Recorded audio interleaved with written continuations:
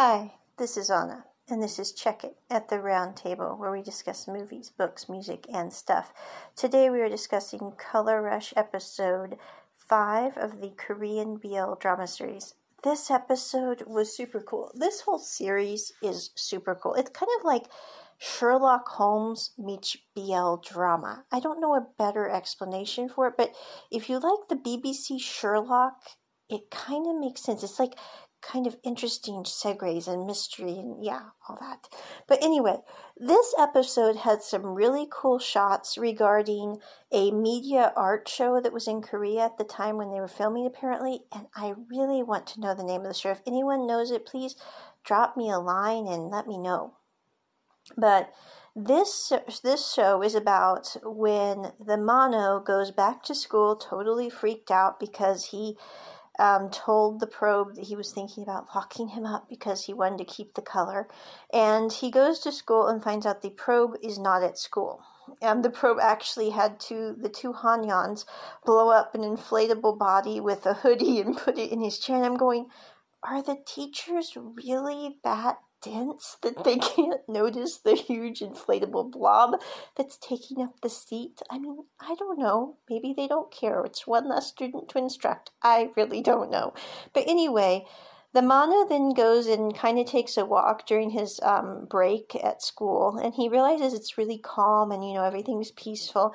And then he gets this series of texts from the probe, and I do like the humor of the probe, and he's dead serious, so he's not just joking. It's kind of his way of flirting, but it is absolutely hilarious. Like, he'll walk up and go, you're very pretty even when you're mad, or you're very pretty even when you're disheveled, or like when he's texting, he'll go, oh, my lovely so-and-so, you're such a nice piece of meat, and you're going, I don't know why they think that's flirting, but anyway, I think it's quite funny.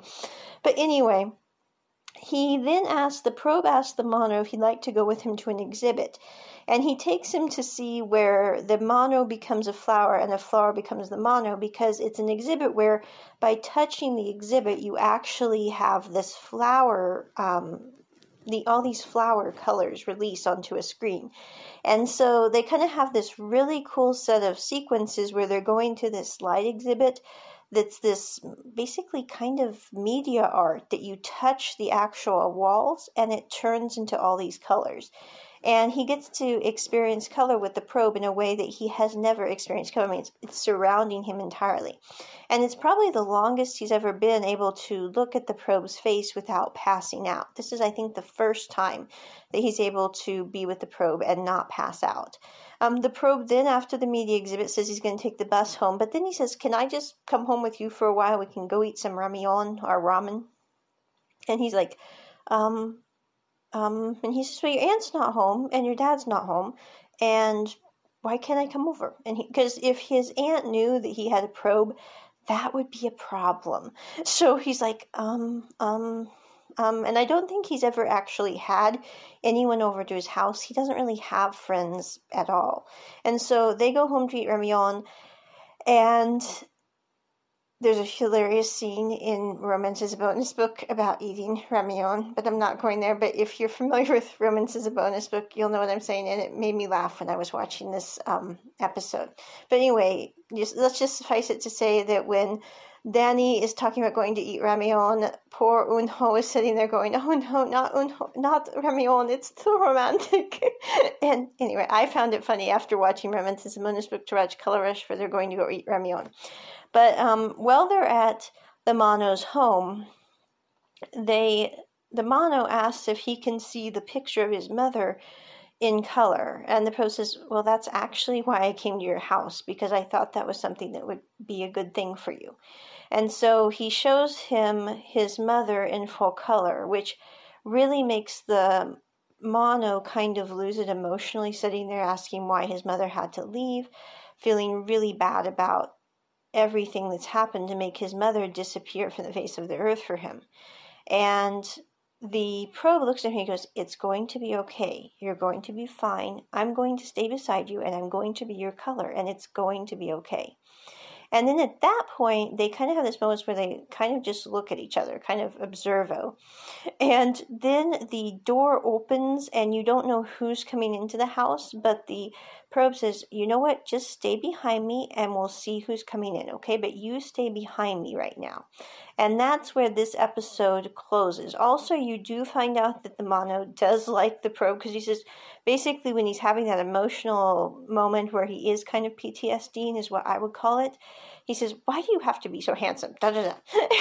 And the probe's looking at him going, and then the door opens, and that's kind of where this episode ends. I'm really looking forward to how they finish this up. I hope that they don't basically have the characters all just given to their darker natures and that's it. I hope that, in the end, everybody chooses to do the right thing at the right time for the right reasons. But we'll see where this is going. And I would still, at this point, give this an absolute 10. I'm really enjoying the series. This is something that you could watch with someone who is like probably 12 to 14 and up. I would not watch it with a small child because it does discuss cannibalism in one brief moment. And that's not something I really want to have to explain to the kiddies, at least until they're, over 8 to 10. I'm just saying, not really a topic I really want to have to cover until then. So if you were speaking to a 12 to 14-year-old, they wanted to watch this series, would totally recommend it.